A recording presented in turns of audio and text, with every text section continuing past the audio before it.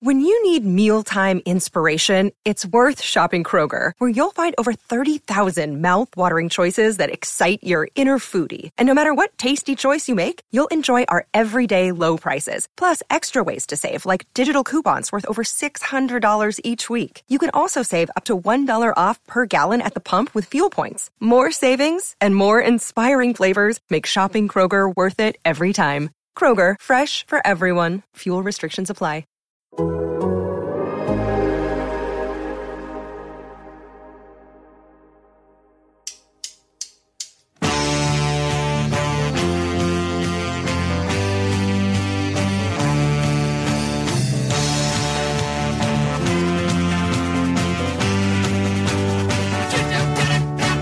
Hello and welcome to the Total Soccer Show and an episode where we don't not answer your listener questions. That was a double negative, but I'm double positive. My name is Ryan Bailey, and joining me today is a man whose club is the one in Manchester that doesn't care for the League Cup, Taylor Rockwell. Oh, yeah, I mean, that, several other competitions, but yeah, that feels about right. Thanks for that, Ryan. A fun start to today's show.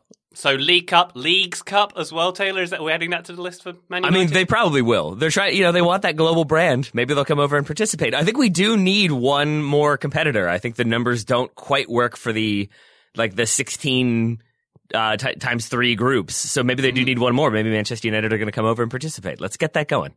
2023 United in CONCACAF. I like to hear it too. I tell you what I didn't like to see. Nemanja Matic in that game, Manchester United against West Ham, getting a little bit of a knee into Vladimir Coufal's gentleman's lunchbox and not being punished for it at all, Taylor. Gentleman's lunchbox. Wow. I have not heard that one before.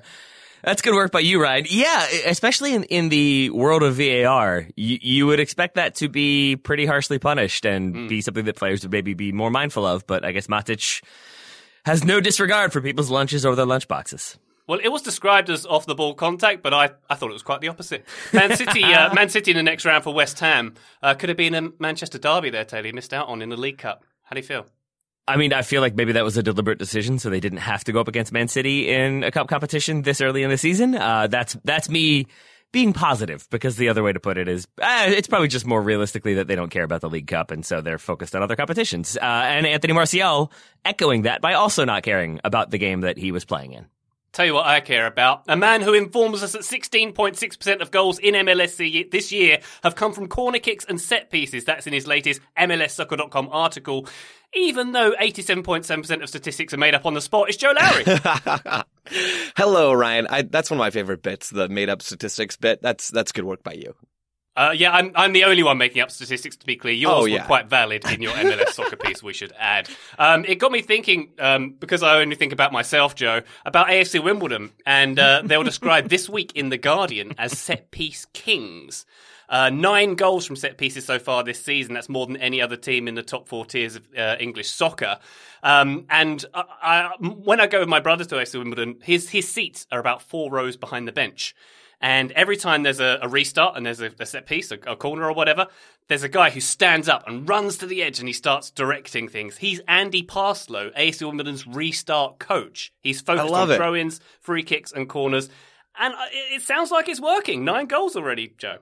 Yeah, we're seeing that trend across soccer right now. Like Italy at the Euros, I don't know if you guys remember, they had a set-piece coach for the national team. And there's lots of different international teams and club teams that are doing this now. And it's been happening for a little while, but it's starting to become more trendy to do that stuff and to have creative set pieces, or at least emphasize set pieces more. And I think it's great for the game. Teams are always looking for little marginal advantages to create. And I think that's a great way to go about doing that. So yeah, go on Wimbledon, Ryan.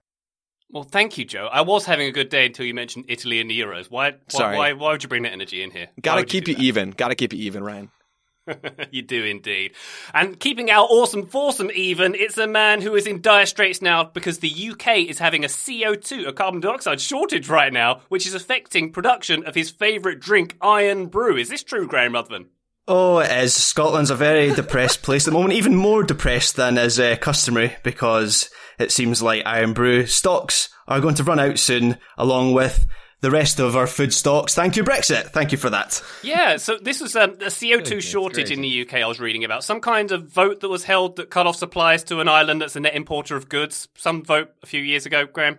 Yeah, as you mentioned there. But it means CO2 isn't just for like carbonated beverages or beer. Apparently you can't stun livestock to produce meat. You can't preserve fruit and veg. And most importantly to you, Iron Brew is going away. So, I mean, I would suggest we produce a lot of hot air and CO2 on this podcast. Maybe we should try and power the UK CO2 shortage. Yeah, maybe. I mean, maybe that way we can keep up the staple diet of the average UK football fan, which is almost exclusively meat and beer. Otherwise, we are pretty screwed. Oh, one more thing, Graham, before we get to the listener questions in this episode. Vigilante update, please. What happens? They got him! We didn't get him, but the cops got him. You can't escape the vigilante. We will get you, even if we don't get you, and it's actually the cops that get you. We're still taking credit, like Scotland takes credit for most things in this world. So your flaming pitchforks were a success, Graham. Was it a cat burglar dressed in all black and sneaking around on rooftops? How did it go down? Well, I don't actually know because the cops don't really give you that information. I wish they did. I wish they were bigger gossips and told us how they got them. But yes, we got the news earlier this week that someone had been arrested for 14 different houses. So I can sleep a little bit easier now in between watching MLS through the night. Congratulations, Graham. I'm very pleased for you and your neighbourhood. Gents, before we get to the questions, by the way, and we've got some great ones on today's episode, I was really interested in what your habits are for listening to podcasts, because I was thinking about when I do it. When I'm running, and mainly almost every single night when I go to bed, I put a podcast on. And I'm just interested in your habits. Taylor, what are your podcast listening habits? I will answer your question, but first, do you fall asleep to podcasts, or is it like your routine as you go to bed is to listen to a podcast? No, it's falling asleep to them. When I realised I didn't hear what the last sentence was, I'm like, it's time to unplug. That's interesting. I usually go with like when I'm no longer able to look at the screen because my eyes are closed, then I turn it off, which is, I think we're describing very unhealthy sleeping habits, listeners. I don't look forward to your emails and tweets. I tend to listen when I'm dog walking, and then when I'm doing like household stuff. And I find that sometimes I get like out of the podcast cycle, and I'm like watching a TV show. If I get like into binging a TV show, I'll like listen to that or watch that while I'm doing stuff. But then it usually takes one good episode and then I'm back into the rotation of whatever show it might be. So it's usually for stuff in the, like chores in the morning, chores in the evening, and then driving. We tend to go with podcasts as well. Oh, yes. I should add, I also listen to them while driving. And my main period is cleaning up after dinner and cleaning up the mess that my family, specifically my children, make. Joe, how about you? Yeah, I'm also a podcast in the car kind of guy. I'm a podcast on the walk or on the run kind of guy. And what if I'm at the gym as well? That's a big one for me. So I kind of all the time, I don't really listen to a lot of music, and that gets me a lot of flack. I think it's gotten flack from you all on this show, but I don't listen to a ton of music. Instead, if I'm by myself and I've either got AirPods in or I'm just around when no one else is around, I'm probably playing a podcast on my phone. Okay, so if I'm watching you in the gym with the dumbbells, shirt off, I presume, you're listening to Total Soccer Show while you're feeling the burn, right? Yeah, exactly. I listen to our own episodes just on repeat while I'm working out. Yeah, Kanye West style. We walk into Joe's apartment and he's just listening to himself, like nodding along in a chair, like, "Yeah, I made that point." Yeah, I'm basically just Kanye at Mercedes-Benz Stadium. That's the perfect situation. For me. Oh boy! Just making a note for my TSS fan fiction. I cannot think of a person who I would say is more dissimilar to Kanye West than Joe Lowry, and I mean that in every possible way. I'm taking that as a huge compliment. So that you absolutely really Yes, that is absolutely what I mean. I think my favourite Kanye West fact was when he was at the White House that time and he showed everyone his unlock code, which was like 0000. I think. Oh my God! Like that. You know, he changed it. I heard it's 0001 now. And Joe did briefly date Kim Kardashian, I think. So there is that overlap. Right. It's lesser known, but it's in there. Yeah, we try not to talk about that on air. Good for you, Joe. Graham, I'll ask you about your podcast listening habits. Is it while conducting vigilantism or preventing it? No, because you need to stay alert for that, right? You can't have anything in your ears. You need to keep your ear out. I mean, all of the above that the guys have mentioned. The one thing I can't do is in the gym, I need some sort of pumping music. So if ever there's like a TSS vertical of just Taylor like shouting at me, like that might work. I would listen to that in the gym. Oh, wow. You do know when Taylor was a few years younger, he did a cover album of Rammstein hits. Maybe you could listen to that. Yeah, really nervous what that would also do. I always get nervous at this because there's always a chance that Ryan, as we've already seen with him knowing Joe's statistics, that he could do some deep Googling and he could. I don't know what's out there, so I got a little nervous for a moment. Oh. Now I'm definitely going to do some deep Googling, Taylor. Anyway.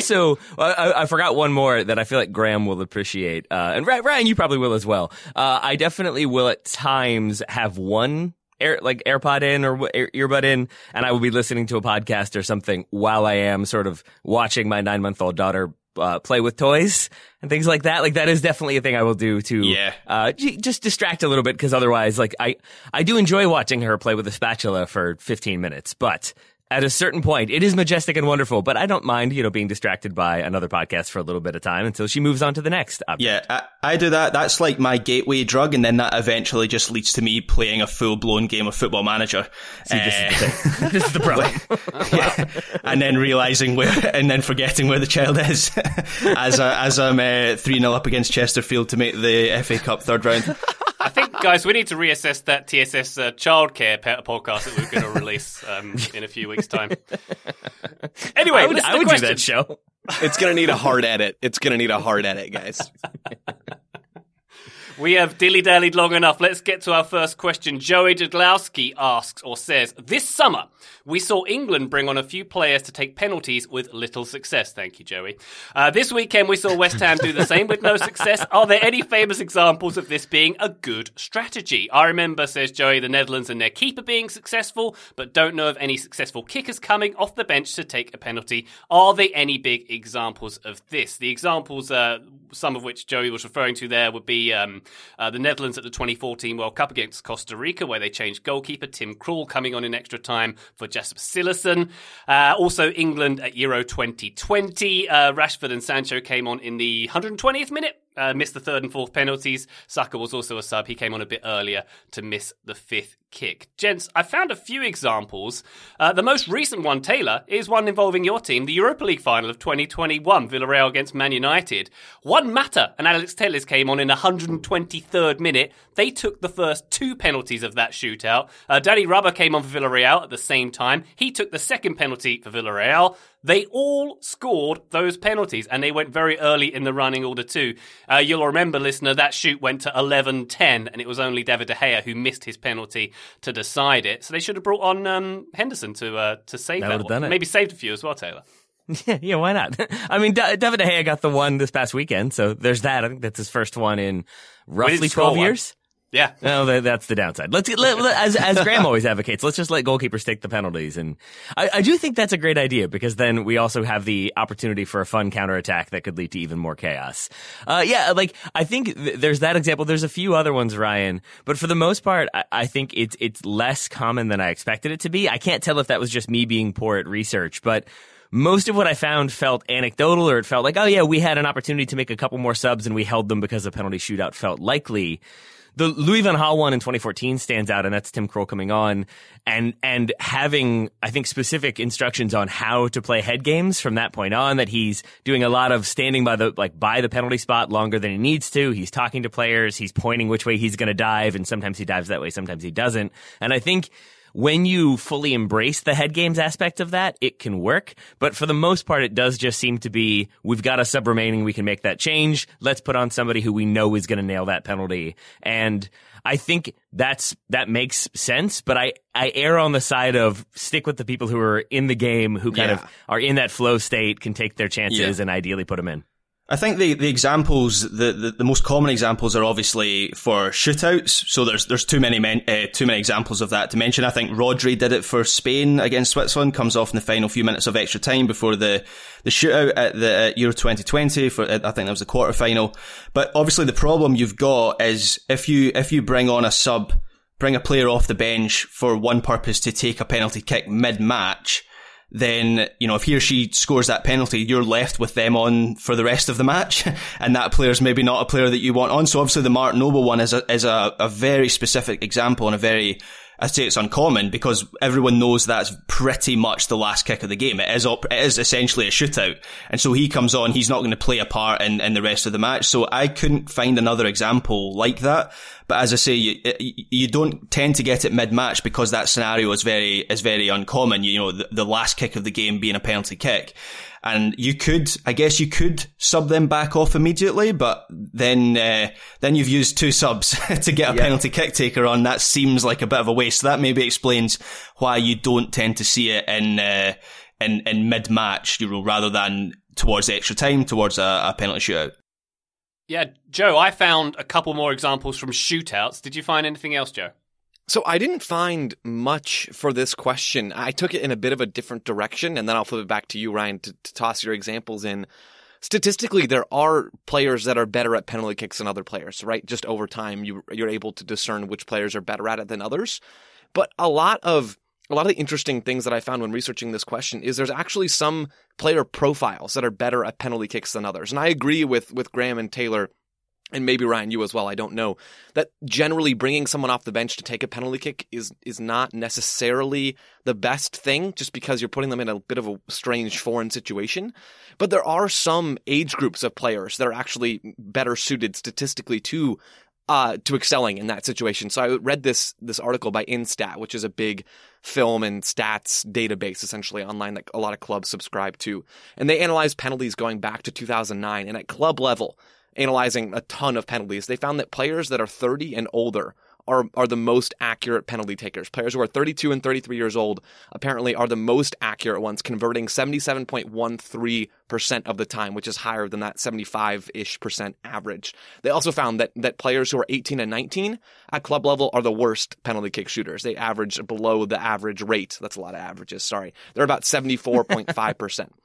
So I thought that was interesting, right? I know it doesn't answer Joey's question, but I do think if you're a manager who's maybe stuck in this situation, it kind of fits into the expected outcome here. You want to bring off the bench someone who has that experience and someone who has taken more penalties in their career. So I thought it's interesting. If any of us find ourselves coaching in a Premier League game at some point in the future, maybe bring on that 32-year-old instead of that 18 or 19-year-old. Interesting. Experience over innocence, if you like, Joe. I like that. The only other examples I found were from the international game as well. A couple from Euro 96, actually. The England in the semi-finals of that competition, who famously faced Germany and lost to Germany on penalties, were criticised for not making any subs. Terry Venables didn't make any subs over 120 minutes. In the quarterfinal, before that, England played Spain. Robbie Fowler came on 10 minutes before time, and he was slated, he tells us, to take the 5th penalty kick of the eventual shootout. He didn't play in the tournament before that, is my recollection, and I think he only made one other sub appearance against the Netherlands. He didn't really play in the tournament, but he was Liverpool's primary penalty taker at that point. He was nailed on to take a penalty. He was brought on in that Spain game, but he didn't actually take one because he was 5th and Spain had missed by that point, so he didn't actually need to take a kick. And in that semi-final against England, there was another example. Thomas Struntz was brought on. He replaced Stefan Freund, who was at Tottenham at the time, I believe. In the 118th minute, he scored the second goal in Germany's shootout there. One more from West Germany from Mexico 86. West Germany, I should say, played against the host Mexico. Pierre Litbarski came on in the dying minutes, 3 minutes to go in that World Cup quarter-final. He took the 4th penalty. He scored the winner. So it can happen. It has happened on the international scene, but I think, Graham, like you were saying there with the Mark Noble situation, very, very rare, and I think we can all agree ill-advised. Yeah, just a bit. Just while you were talking there, Ryan, I thought of an example where I've seen this before. So, Alan Shearer's testimonial was against Celtic, and 3 weeks before that match, he had suffered a serious knee injury. And Newcastle won. Definitely not a contrived situation at all, of course. Newcastle won a penalty in stoppage time of that match. It was 2-2. And Alan Shearer just so happened to have his kit on underneath his suit on the bench, strips off the suit, comes on to take the penalty, scores the penalty, 3-2. You know, he's hobbling. I don't think the goalkeeper was allowed to save the penalty. But that is the only time. All the research I did for this, it's just something that's just popped into my head, and I Googled it to make sure. That's the only other time I've seen it in a testimonial match. I'm more shocked that Shearer was injured for his own testimonial. I didn't know that. Yeah, a knee injury 3 weeks before his testimonial. Why didn't they rearrange it? He was 35 years old. Well, they'd sold the tickets and everything, Ryan, and the shirts and the scarves and everything. You can't argue with capitalism. Can I just say, that makes me, not that I have one feeling one way or the other about Alan Shearer, but that makes me like him more. Because I was watching him on Match of the Day this weekend, and when Mark Noble misses that, when they're breaking it down, he doesn't really blame the player. He doesn't blame the player at all. But he talks more about how that's a manager's decision that was maybe wrong, that you're bringing on a player who's cold and hasn't even had the opportunity to really warm up, that he was like sitting on the bench when Moyes turns and says, bring him on. And I think other personalities would have maybe brought up the time that they did the exact same thing, but they scored theirs. And I like that there was none of that. It was just like, yeah, that's a risky decision and it hasn't paid off. And so that makes me like Alan Shearer. But also I think I've enjoyed this question because I was approaching it more from the gimmick side of things, of like who did things in a way that was meant to throw off their opponent. And you're right that I think it usually ends up being a manager just thinking, I don't really want one of my center backs taking a penalty if it gets to that. I would rather my number 10 or my number 9 or my backup number 9. And so making those changes, and sometimes it works and sometimes it doesn't. But I've also learned that, yeah, if you're going to do that, have I don't know how old Juan Mata was, but I'm going to guess he was 32 or thereabouts when he took that penalty. So there we go. It all makes sense, Joe. I love it. We all love it. Thank you very much, Joe, for that question. Let's get one from Dave Roberts. Hi, Dave. Dave has 2 questions. Oh, he's getting 2 in. Cheeky, Dave. His first question is, in what parts of the world are beach soccer and futsal most popular? Part 2, related, will arena soccer ever become as popular again as it was in the early 80s? Taylor, I'm going to go out on a limb here and say that beach soccer is popular in places with beach and warm weather. Started, I believe, I've been led to believe it started in Brazil, in Rio specifically. And it was codified, I understand, in the early 90s in Los Angeles. Both places with beaches, Taylor. That does make sense. Do you know who the number 1 ranked team in the world is right now on the men's side? Is it someone without a beach? It's Russia. Russia. Though, as we learned from Sochi, they do have their beach resorts, and I'm guessing that's probably where this tends to get played. Yeah, I looked at the rankings: Russia, Portugal, Brazil, Japan, and Italy. The top 5 on the men's side: Spain, Brazil, Russia, England, and the USA on the women's side. I want to see those English beaches where they're playing that beach soccer. I have played sand soccer before. It is really difficult and very dissimilar from standard soccer on grass. It is. Obviously, it's a different sport because you're playing on a different surface, but it's played very differently. You have to like lift it up to yourself to hit shots and passes if you want to go that route. It's more like akin to volleyball in my mind. So yeah, I think, Ryan, though Russia is number 1, maybe that's because they've allocated money to it. I think you're right. It tends to be places where you can hang out all day and you're looking for a thing that allows you to play soccer on a beach, and so you create a game that allows you to do that. I have to imagine you get a lot of ankle injuries in beach soccer. It feels like it feels like it would really infuriate me. Whenever I've played soccer on a beach, I don't know if it's been a particularly enjoyable experience because the ball doesn't roll and it's just, I don't know if it's for me. The thing that I didn't realize until they do a tournament here in Virginia at Virginia Beach, and if you are a true veteran, you buy the specialized socks they make because, of course, sand gets very, very hot. And even if it's tamped down, when it's surrounded by stands and advertising boards and stuff, it gets even hotter. So you do have to kind of wear different equipment to deal with that. Ideally, it is a level-ish field. But you're right, Graham. It definitely takes a toll. It's definitely tough to get up to a full sprint. Socks on the beach is my favourite cocktail, by the way. Of course. Joe, any experience with beach soccer? It's so tiring. Oh my word. Maybe I've just been out of shape whenever I've played it.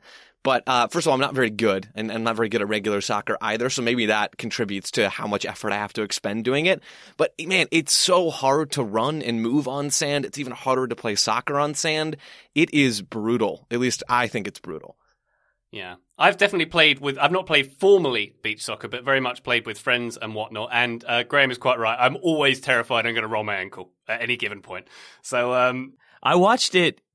It was on recently. It was on something. Oh, it was Fubo had like it was like Brazil versus France or something. And I thought like, I didn't know that international friendly was happening. I'll watch that. And then it was beach soccer. And I think it was being played at like the World Championships in Russia. But I was then very fascinated for the first 10 to 15 minutes about, like, is this more of a thing that I think it is? Maybe it was social distancing and COVID in place, but there were not that many people in the stands. I played near a much larger stadium, and then it was in a smaller, sort of built for that purpose stadium with a few stands, not that many people in them. So I'm guessing it's not like this little known, massively popular spectator sport. I think it's probably a niche sport that some people care a lot about. Yeah. But I think it probably isn't quite on the verge of overtaking grass soccer at this point. I have to say futsal is more my sort of thing. I feel like that, and also it feels like that's a sport that could be a growth area. Like I was absolutely serious during the Olympics when I said I want futsal to be an Olympic sport. I mean, if 3-on-3 basketball is considered an Olympic sport, let's get futsal in there. And actually right now, when I was doing my research, the Futsal World Cup is happening right now in Lithuania. The group stages have taken place. It's now into the round of 16. And I found the variety of countries involved, or at least the countries with some sort of quality, really interesting. As you might expect, there's a lot of South American nations, but then there's also a lot of kind of Eurasian countries like Kazakhstan, Uzbekistan, Iran, which I found apparently is a hotbed of futsal, which I thought was quite interesting. But yeah, Brazil is also the kind of spiritual home of futsal as well as beach soccer. Graham, this is very much putting you on the spot. In Iran, do you know if it's popular on both the men's and women's sides? I do not, I'm afraid. My research did not take me there.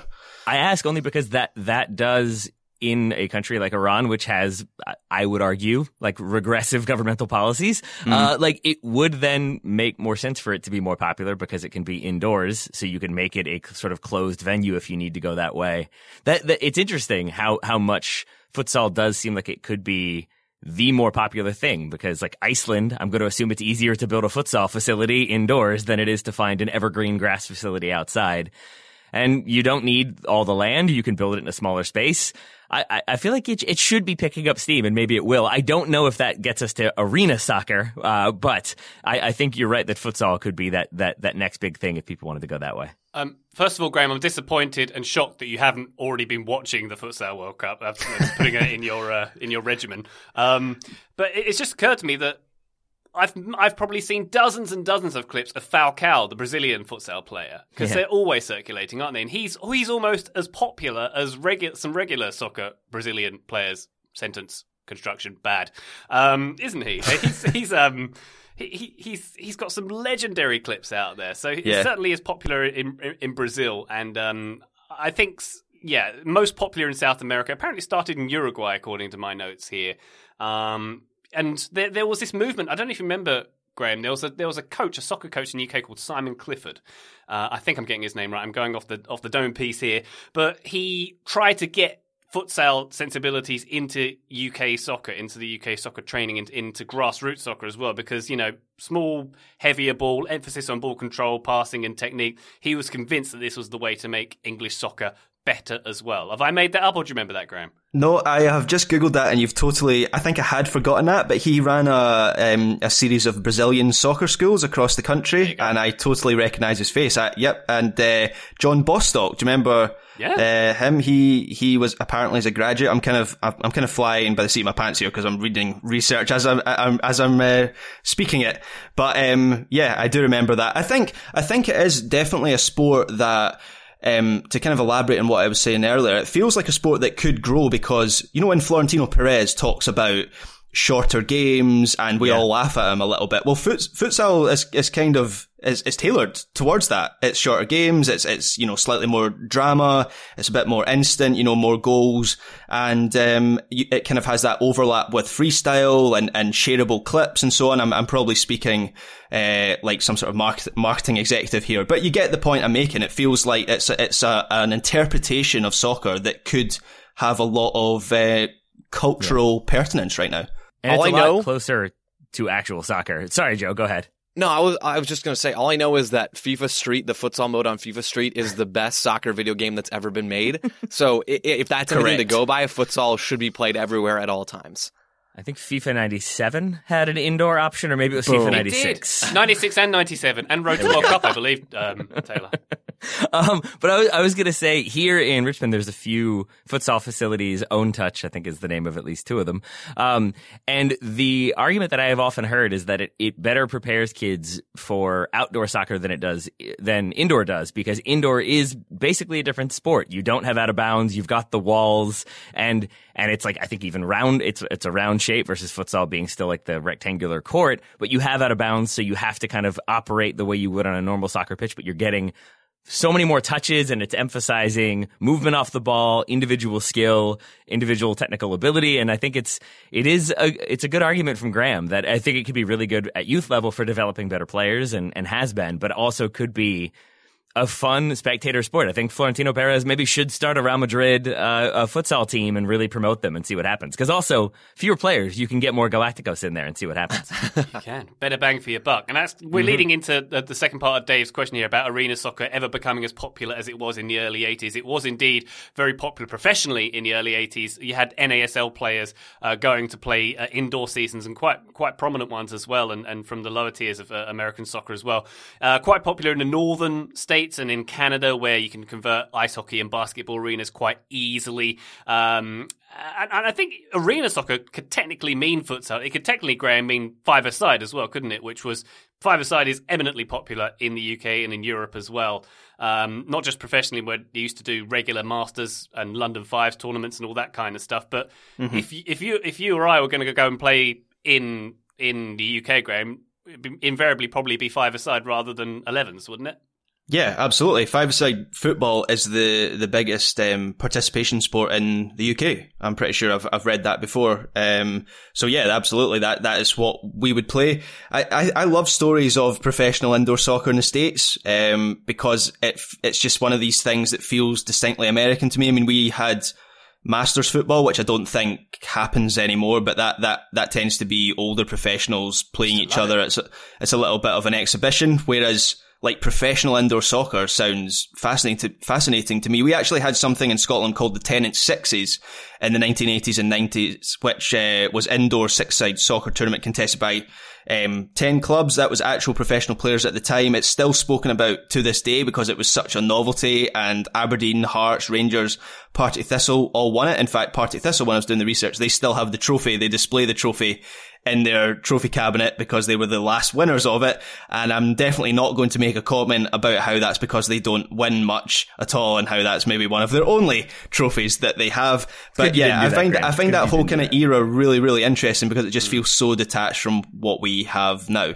Yeah, and that in the same manner as that tournament, I mentioned the London Fives there, Graham. It was the same thing. Every London team would play in this annual five-a-side tournament, and it'd be weird watching like the biggest stars of the Premier League wearing like white sneakers on a five-a-side court. It was a very, very different technique going on. But Taylor, this reminded me a bit of, do you remember Pablo Moro's article on The Athletic about Soccer Slam?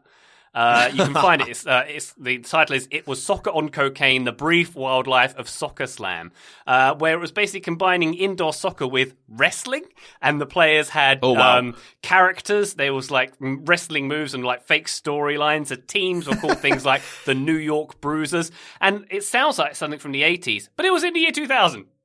Yeah, it does. For some reason, indoor soccer inevitably ends up similar to arena football. It ends up being sort of gimmicky, and they have to do weird things that they think will get people into it or get people into the stands. And maybe it's just because it's not such a known thing, so people won't just show up to watch an indoor game and watch an indoor soccer game. But it does oftentimes lend itself to a lot of loud music and weird things happening away from the pitch to keep interest up and keep energy up. Maybe it is also some stimulants factoring in, and that's part of it. I also think sometimes it's like it has to be hard to start a club. It has to be hard to start a thing, because otherwise I picture like BASEketball, a movie we often reference. It's just like suddenly if everybody has a team, it's not that big of a deal, and it doesn't mean that you have to have sort of rules and regulations in place to make it this well-run organization. It seems to me a lot of arena teams, past and present, are very fly-by-night. They exist for 2 or 3 seasons, and then away they go. Steve Perry. Steve Perry. My buddy from college actually started a team in Louisville, the Louisville Lightning, and I think they played for 2 or 3 seasons. It seemed like they had pretty good crowds and pretty good attendance. I think it's also a basketball team or a soccer team? A soccer team. Maybe they expanded to baseball team, but they had a basketball team, but they had an indoor team, and they were pretty good, I think, and had a big crowd, like I said. But I think you're not going to make a ton of money, and it's going to be difficult to keep kind of everything going on a very limited budget. And maybe that's when you get into but if we do more gimmicks and make it into wrestling, we'll create this innovative thing that people will really care about. And sometimes that works, and sometimes you're the XFL. And Taylor, to directly address Dave's question about would it ever become as popular as it was in the 80s, we can only speculate, but I have to think no. I don't know if the economic scenario is there for it, with all the investment going into Major League Soccer and outdoor traditional soccer, particularly in North America. It feels unlikely, but maybe if futsal is introduced in the Olympics and it could get a foot in there. I'm just spitballing, but I don't feel like it could reach that level again, Taylor. I'm going to get real nerdy for a moment. I'm going to say nobody thought that like the Roman Empire wouldn't be around until it fell, and then Byzantium took over, and then everybody thought the Byzantines would be there forever until the Turks took over, and away we go. And I would say the only way it happens is if FIFA and global soccer continues to eat itself. And if we suddenly have a World Cup every 2 years and then a World Cup every year, and we've got 9 other competitions, and it just takes away it just feels increasingly like, oh, they're just doing things for money. I could see, going back to basketball, people getting disillusioned and looking for different things and different ways to go about sort of recapturing that unique, innovative spirit, but also that like purity of the game such as it used to exist. So I could see it being popular if FIFA just continue to make weird changes and at the same time get investigated for corruption. And maybe if there's like people get disillusioned enough with soccer on the whole, maybe they look for other ways to watch it or play it. Short of that, no, I don't think it ever supplants outdoor soccer on a green pitch. Or climate change means none of us can go outside. Also that. And so in that case, bring indoor soccer back. Oh boy. And on that glum note, we're going to take a quick break. We'll be back with more listener questions shortly. This episode is brought to you by Michelob Ultra, the official beer sponsor of the NBA. Want to get closer to the game than ever before? Michelob Ultra Courtside is giving fans the chance to win exclusive NBA prizes and experiences like official gear, courtside seats to an NBA game, and more. Head over to MichelobUltra.com/courtside to learn more. Looking for an assist with your credit card but can't get a hold of anyone? Luckily, with 24/7 U.S.-based live customer service from Discover, everyone has the option to talk to a real person anytime, day or night. Yep, you heard that right. You can talk to a real human in customer service at any time. Sounds like a real game changer if you ask us. Make the right call and get the service you deserve with Discover. Limitations apply. See terms at discover.com/creditcard. Hey folks, this is Taylor from the Total Soccer Show, reminding you that we are inching ever closer to the start of the summer transfer window, which means there are teams that will buy and sell their players early, there are teams that will leave that business very late, and there are teams that will operate in between. But no matter what, it's going to be a chaotic situation. There's going to be offers coming through willy-nilly. There's going to be transactions to be tracked and processed and make sure that enough money is there. There's going to be probably angry clubs calling to complain. There are many things to deal with, and unfortunately for those clubs, there is no sort of business tool that makes things easier, makes transactions simpler, gets the business done efficiently and effectively. But for the small businesses around the globe, there is such a service, Shopify. Shopify is the global commerce platform that helps you sell at every stage of your business, from the launch your online shop stage to the first real-life store stage, all the way to the did we just hit 1 million orders stage. Shopify is there to help you grow. Whether you're auctioning autographed apparel or selling sleek kits, Shopify helps you sell everywhere. From their all-in-one e-commerce platform to their in-person POS system, wherever and whatever you're selling, Shopify's got you covered. Shopify helps turn browsers into buyers with the internet's best converting checkout, up to 36% better compared to other leading commerce platforms. And you can sell more with less effort thanks to Shopify Magic, your AI-powered all-star. And I really appreciate that about Shopify. No matter how big you are, no matter how fast you want to grow, Shopify gives you everything you need to take control and take your business to the next level. Shopify powers 10% of all e-commerce in the United States, and Shopify's the global force behind Allbirds, Rothy's, Brooklinen, and millions of other entrepreneurs of every size across 175 countries. That's as many countries as will be selling players in the transfer window this summer. Plus, Shopify's extensive help resources are there to support your success every step of the way, because businesses that grow with Shopify. Sign up for a $1 per month trial period at shopify.com/TSS, all lowercase. Go to shopify.com/TSS now to grow your business no matter what stage you're in. Shopify.com/TSS. Total Soccer Show, we are back answering your listener questions. Here we go with one from Matt Littlejohn. It's a long one. I'm going to start reading right now. Matt says, respectfully, why don't you guys use data, e.g. Smarter Scout, more in your analysis? Stats make for deeper, more interesting content, and you all are clearly well suited to use them in your coverage. As a baseball fan turned USMNT soccer fan, says Matt, it feels like I've been sent back to the 90s and forced to focus on batting average and clutch hitting, which statistically really doesn't exist, he says. We should not be rating players for USMNT solely based on their performance in the few games they play, as that means overlooking the vast majority of a player's minutes and playing time against, in many cases, probably better competition. Sergiño Dest, for example, has had great defensive numbers so far at Barcelona this year. He's in the 80th percentile in La Liga. I wonder why, asks Matt. Has he changed something? Is it just randomness and he'll return to his past defensive metric levels? Based on the El Salvador game, all of USMNT has collectively ruled that he's a lost cause on defense, but maybe not. Stats, smiley face emoji, says Matt. A lot to unpack there. Joe, I'll get your thoughts on this first, but I'll start off by saying the phenomenon of using stats, and they are very useful, and I would hasten to add that we do use them relatively frequently on this show as well. It's a relatively new phenomenon as well. And I would say that watching Match of the Day in the UK back in the day, the only stat you'd get would be the scoreline. And you'd be lucky to get possession. And that sort of thing crept in later as the TV coverage changed, as there was a greater need for data analysis, and then things like possession. And there we get to the stage where it heat maps and XG and percentiles and whatnot. Joe, is it fair to call you the stattiest statter that ever statted on this podcast? I'll throw to you first.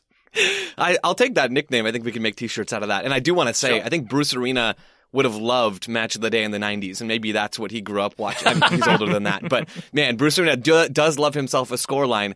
No, to get to Matt's question, why don't we use more data in our analysis? I think we try to use data in our analysis, and I think it's very helpful to use data in analysis, whether we're doing like Premier League previews. That's the first place I go is to FBref, which is brilliant, to give me an idea of how teams played last season at a macro level. There are some challenges, though, with using data. Matt references the U.S. men's national team here a few different times throughout this question, and he references Smarter Scout as well. There's a challenge of data availability when talking about international soccer in the U.S. specifically. A lot of data on national teams just isn't readily available. Smarter Scout doesn't have data for the U.S. men's national team available for free or for a price. It's just not there as far as I can tell on their website. And so you end up trying to mix and match data from club level with Sergiño Dest, for example, who's in the 80th percentile of defending at Barcelona, which is just a hugely vague statement anyway. And Smarter Scout does explain some of those things. I'm not trying to come for them in this conversation necessarily, but you end up trying to mix and match club data with national team data, which is not wholly worthless, but it also is just a huge leap in a lot of cases. Sergiño Dest playing right back for Barcelona has a much different context surrounding it than Sergiño Dest with the national team. So there is this issue of lack of available data with a particular national team. And there are places out there. True Media does a great job of providing certain media outlets with really great stats. Paul Carr works for them and he does a great job.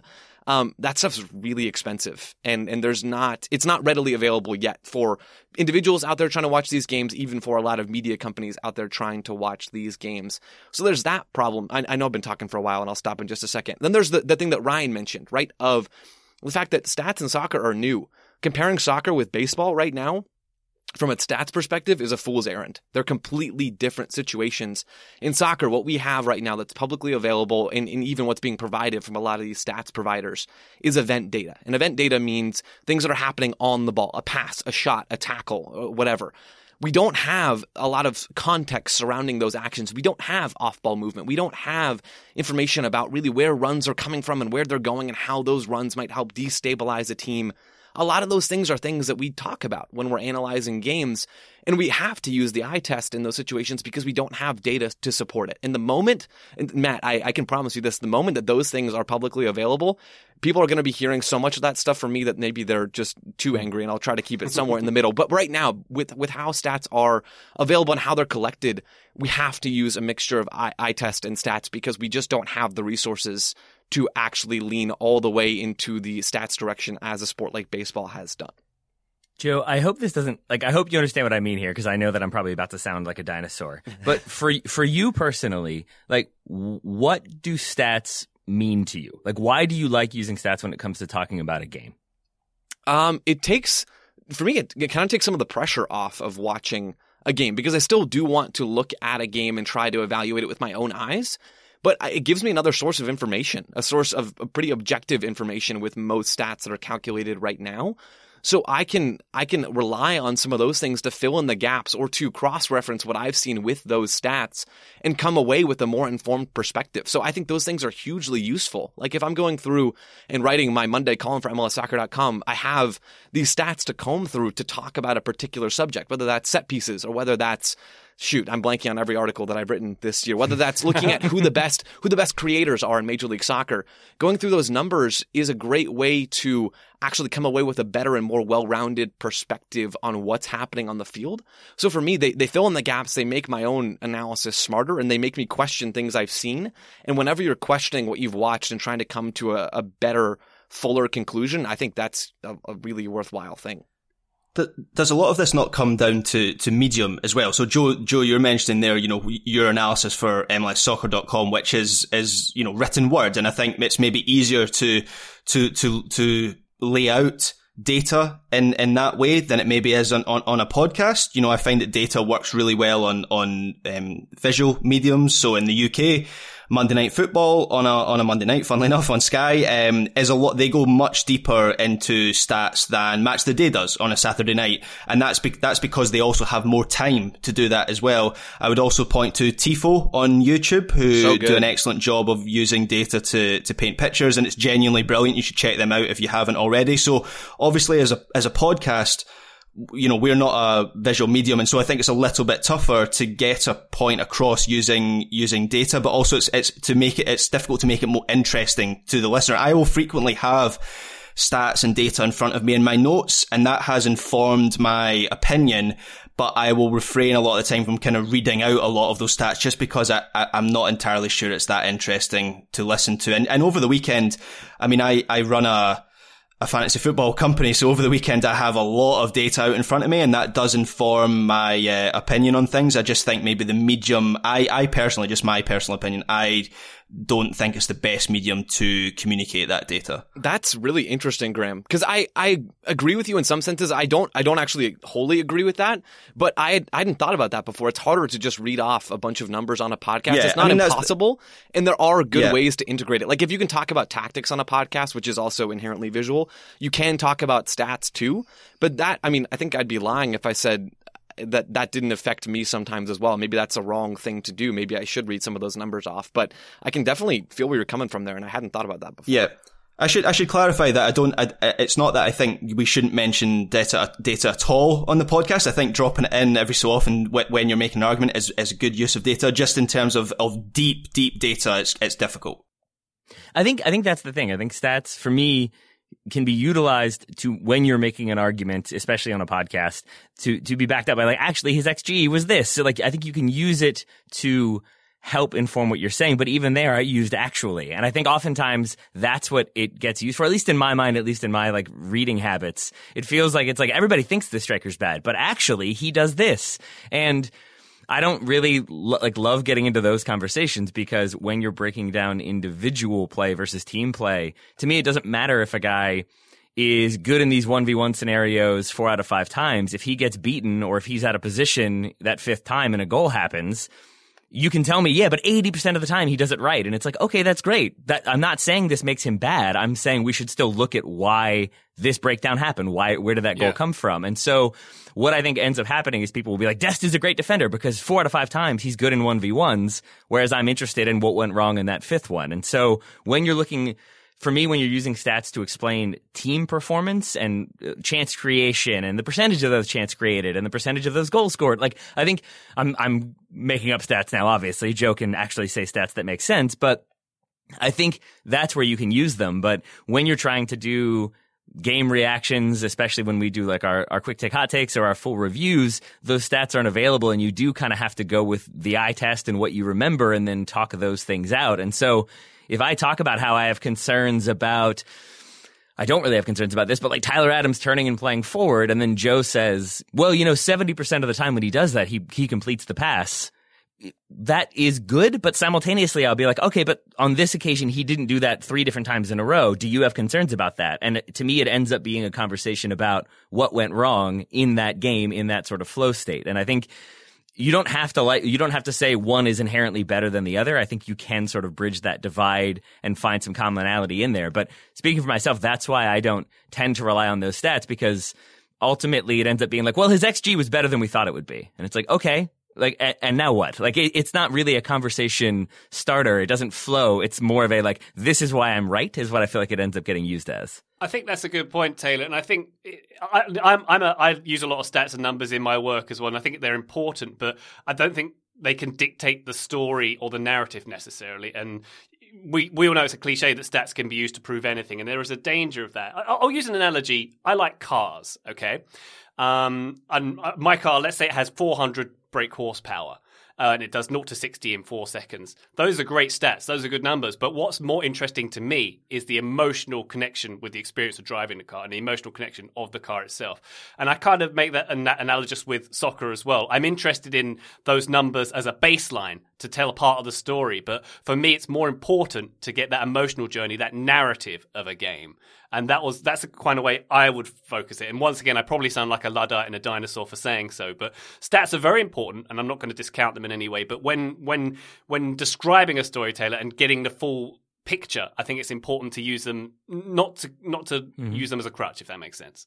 Yeah, and to your point, they can be utilized any number of ways, because you can have a center back who completes 95% of his passes, and he had the most passes in this game, and that shows you how good he is on the ball. But then if you break those numbers down further, well, 85% of those passes were lateral to another center back or to the outside back. Okay, but then he did have this percentage that were forward. Okay, but what of those percentage were like dangerous passes or threatening passes? How many of them were 4-yard passes to the number 6 who was ahead of him? Like, I think stats can be really useful. It depends on how they're being utilized. But there are times I think, and again, maybe this is me being outdated, but I'm just trying to be honest in my approach here, that like I hear people say, oh, well, they had 62% possession, and that means they were dominant in the game. But if you're playing a team that wants you to have possession and wants you to be sort of like moving the ball forward, overcommitting numbers, and then they hit you on the break, like that argument doesn't hold water, but you still hear it utilized. And maybe less so these days as people get more used to advanced stats. But I think that's kind of what it comes down to for me, is stats can be really good if you're incorporating them into an argument about why set pieces are more important than they've been before. I think that's really fascinating, and they can sort of show you things that you didn't realize were there. They can they can uncover truths that you maybe didn't realize. But if you're just using them to sort of further an argument about why a player isn't bad or why this team is better than you might think, it feels like you're using them for you've established your thesis and then you're building it with stats, versus you're looking at the data and then drawing your conclusions. And anytime I feel like that's happening, I'm sort of immediately pulling back from it. A lot of it comes down to your approach and what your goal is, right? If you're looking at numbers to just validate what you're doing, it's like looking for research to write a paper that you've already written, right? I mean, that's not a good way to go about doing things. And Taylor, to be honest, I don't have an issue with what you're talking about. Like, I don't have, with the things that you're saying that you don't like, I actually don't have a problem with that, because I think if most people are doing it right, they should be looking at the data and then building conclusions off of that, as opposed to the other way around. And I guess there's really no way for us to tell when that's happening in the right way versus the wrong way. For me, I feel like this will be a different conversation 10 years from now. And that's ultimately my answer to Matt's question is, as you come over from baseball and start to watch soccer, There's tons of really interesting stats out there that can bring value to a conversation. Some stats, though, like Taylor's talking about, aren't useful at all. Possession, not really that useful in a lot of contexts. It can be, but not always. And so sometimes we have to dig deeper to find those good things now. But 10 years from now, there's going to be a much larger group of stats and a much larger number of useful bits of information that we can draw in that just aren't there right now. There are a bunch of good ones there now, and I think I really do try to bring as many of those to the table as possible, but we're still learning just like everybody else, and the stats are still being developed and made, and so there's good stuff now. There's going to be way more good stuff in 10 years. Joe, I'm anticipating a follow-up email from Matt Littlejohn, so I will ask this question then, because I'm guessing the possession stats, for example, are probably the ones he's talking about when he compares it to baseball in the 90s. So for you, Joe, what are some of the more the more interesting stats or the way of collecting data that you think should be more utilized, either on this show or elsewhere? Like, what are some just points that you think are useful for understanding what's happening in a game, either at an individual level or team-wide?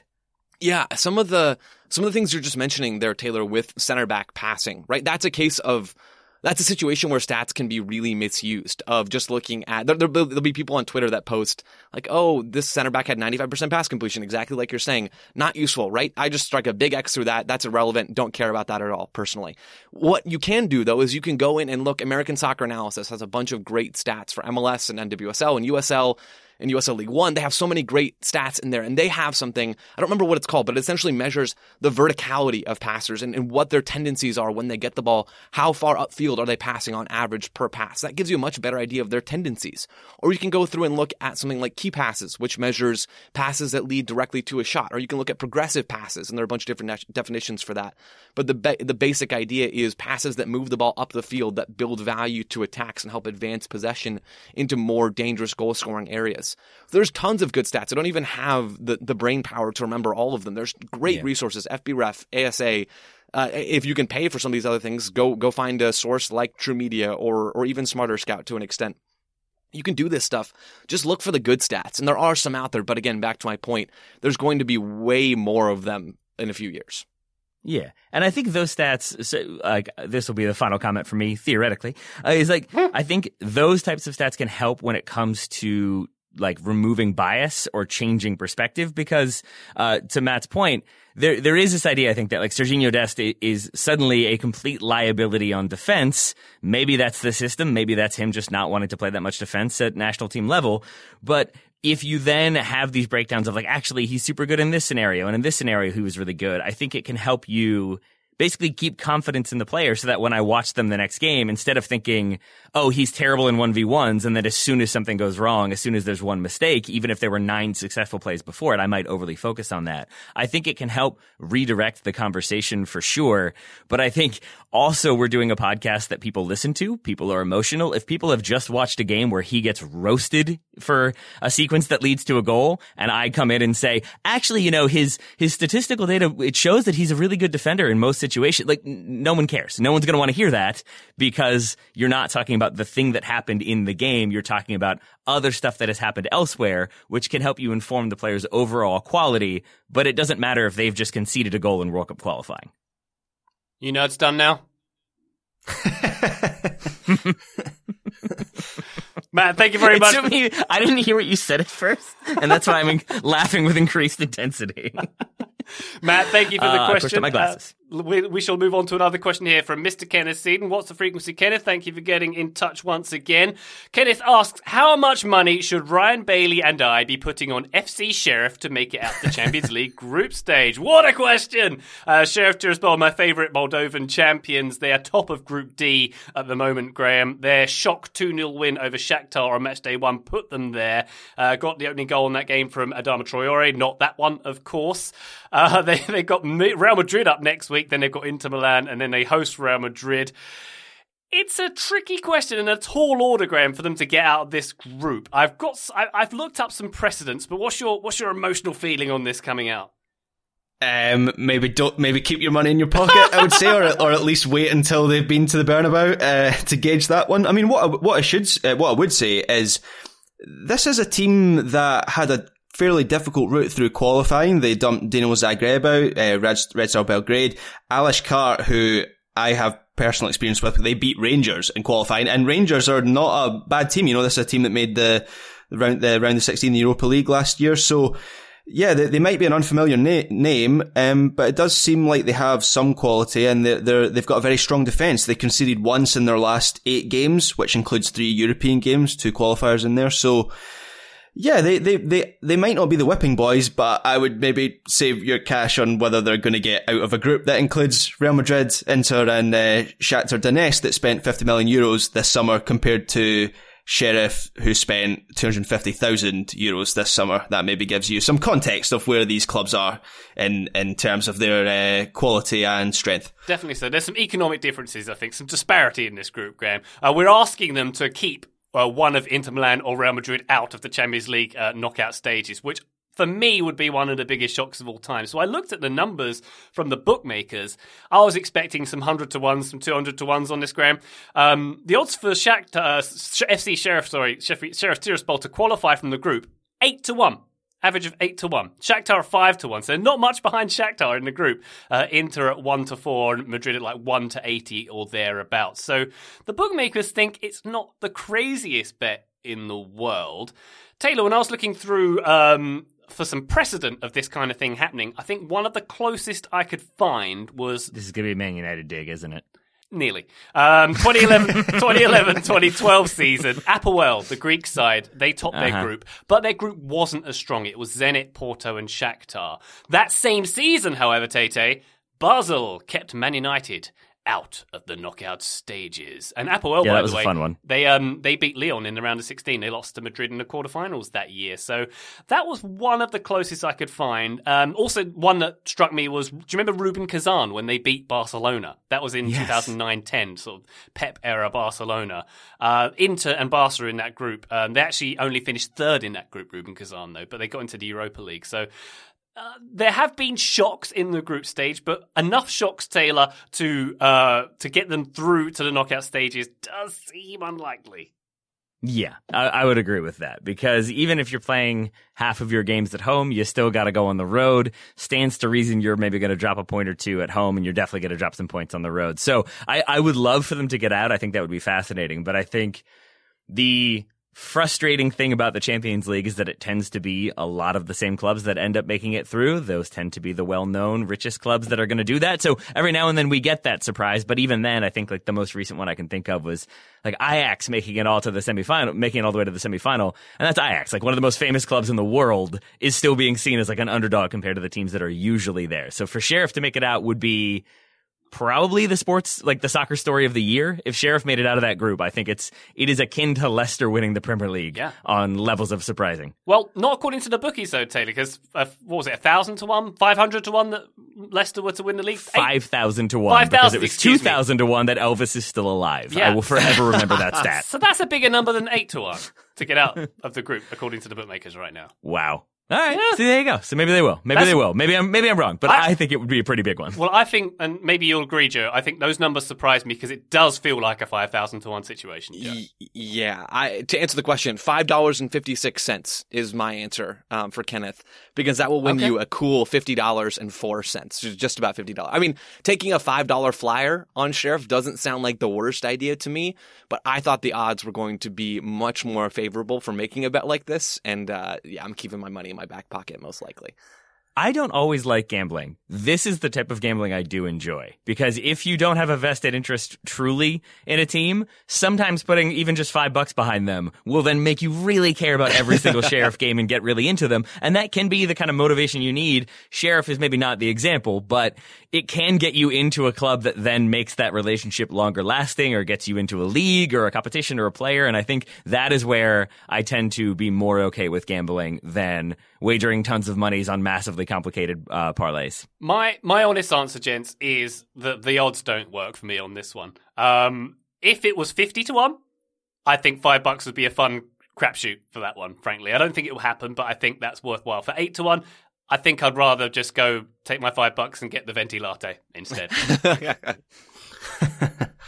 Anyway, Kenneth, thank you very much for that question, and we do hope that Sheriff Tiraspol do prosper as they have done thus far in this Champions League group stage. We'll be back after this break with more questions. This episode is brought to you by Michelob Ultra, the official beer sponsor of the NBA. Want to get closer to the game than ever before? Michelob Ultra Courtside is giving fans the chance to win exclusive NBA prizes and experiences like official gear, courtside seats to an NBA game, and more. Head over to MichelobUltra.com/courtside to learn more. Today's episode is brought to you by our old friends, Mack Weldon. Wouldn't it be nice if we could have things both ways, like a 0-calorie cheeseburger, internet ads in March that weren't just reminders to do your taxes, a dog that never needs walking after midnight when it's cold, a Manchester United that is consistently good instead of their current scattershot approach? Well, we tend to think of clothing as an either-or situation as well. People think looking sharp means starchy Oxfords and stiff chinos rather than effortless comfort.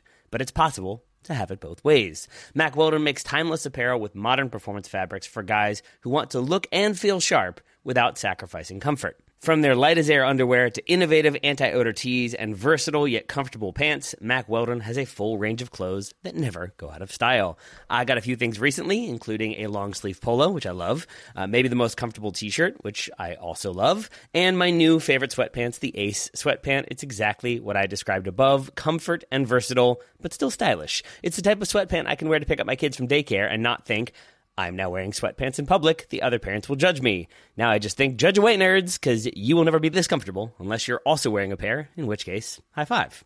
Mack Weldon is not flashy. It's just classic, always in style, and made from the world's most comfortable performance materials. They're designed to fit both your style and the demands of modern life.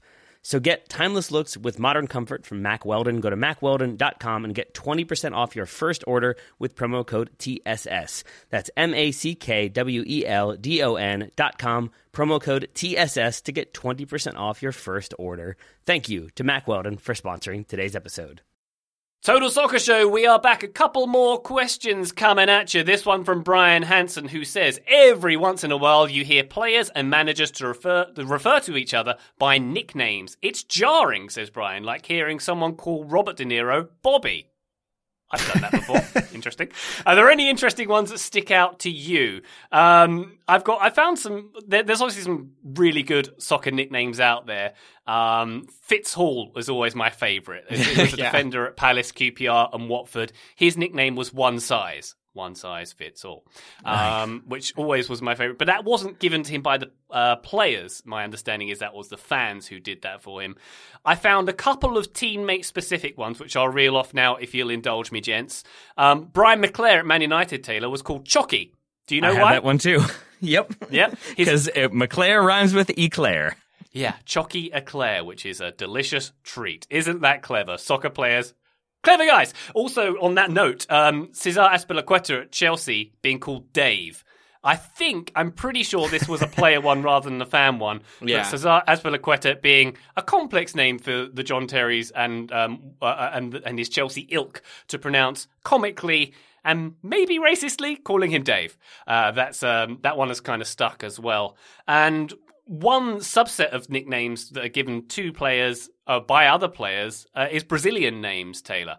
Hulk, who looked like the Hulk when he was younger, whose name is Givanildo Vieira de Souza. Nothing to do with Hulk. And even you can extend that to like the Ineos of this world. Ronaldinho, who's Ronaldo, who was very small, so his teammates called him Ronaldinho back in the day. Taylor, any thoughts on this? Nicknames? Yeah, I think Hulk probably needs a new nickname for the reasons that he's been in the news lately. You can create those yourselves if you want to. I do, when we're going with the Bobby question, I think I've only heard him called Bob De Niro, which is still strange. I don't know if Bobby Firmino is one that his teammates call him, but that is one I have heard at least from fans. And I think that's where my assumption would be, no disrespect to you, Joe, but my assumption would be that you, Ryan, and Graham will have better answers to this, because I think English media probably more invasive, but better at knowing like what players say to each other, what players call each other. Because I think so many of the nicknames that I found when I was reading or researching, or that I wrote down, tend to be things that like I don't know if they're actually called that, or if that's just what we've come to call them, or if that's like a fancy nickname that you use when you're writing an article about them. The other one, I had Brian McClair. The other one that I think is just like a name that has stuck is Chicharito. His father being, I think it was Chicharo, the P. Chicharito, his son, is the little P. And that one, I think is, you know, goes back to family, like family name, less so teammates' nicknames. But I think those are the ones, that type of name versus like Ole Gunnar Solskjaer being the baby-faced assassin. Like, I don't know if his teammates called him babyface. That seems unlikely. So I think those are ones that maybe we attach to them after the fact versus what they're actually called in training. I think for the most part, it's just sort of, as are most nicknames, just shortened or easier to say. Wayne Rooney becomes Wazza because I think that's probably easier to say in a game. Yeah. And there's just so many of those that like Rio Ferdinand is Ferdy. Like it's sort of shorthand because that's what you want in a game. Yeah, I think you've hit the nail on the head there. Like babyface assassin, 6 syllables is a lot to shout out when you're trying to get a pass played to you, and it tends to be the shortenings with like O on the end. Dean is Dino, that kind of thing, right, Graham?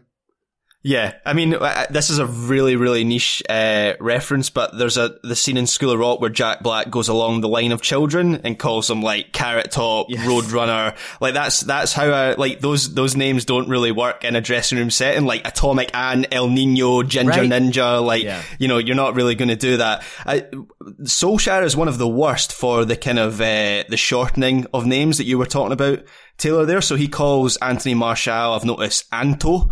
He calls Marcus Rashford Rashi, which I just can't get on board with that one. The worst nickname though was during the Euros actually, when in the England squad they seem to be calling Luke Shaw Shawberto Carlos, which I'm not on board with that at all. It's just a terrible, terrible nickname. I mean, there's the play on words there is tenuous there, shall we say. It's not the best, but I always liked my favourite nickname for a player, which I think is used by players, fans, everyone, was for Zinedine Zidane, which was Zizou, which I always liked that one. I don't actually think it has a meaning. I was doing a bit of research. Apparently, in some like French dialects, it means white cat, which I'm not sure if that's linked to anything, but I think it's just because it sounds a little bit like Zinedine Zidane, obviously the double Z there. So Zizou was always one I liked. Graham, it's because they were fans of Wes Anderson movies.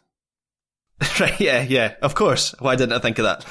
I see, like the Shawberto Carlos one it's just so clumsy that I don't know on a professional level what they go with, but from my playing experience, we had a Scottish coach once who a kid in one of our games hit the post twice in 2 different moments, and both times our coach screamed like, "Oh, he tinged the post" or something like that, and he became like Tinger, and then I think like his strike partner double hit the post like with a shot, and then he became Double Ting. So like that, like those became like Ting and Double Ting. That was like their nickname for a little bit of time, and I think those seem more organic and thus seem more appropriate, but also I think like people on the outside of that team are probably not gonna get to know those little things. So I'm sure there's very strange nicknames that they have for each other that they're probably not going to say when they're sitting down for their scripted or very sort of formal interviews. Yeah, I think we also need to remember, speaking from my own experience of being in like a football dressing room as a teenager, like particularly young people, nicknames don't really have that much depth, which I think is what you're referring to there,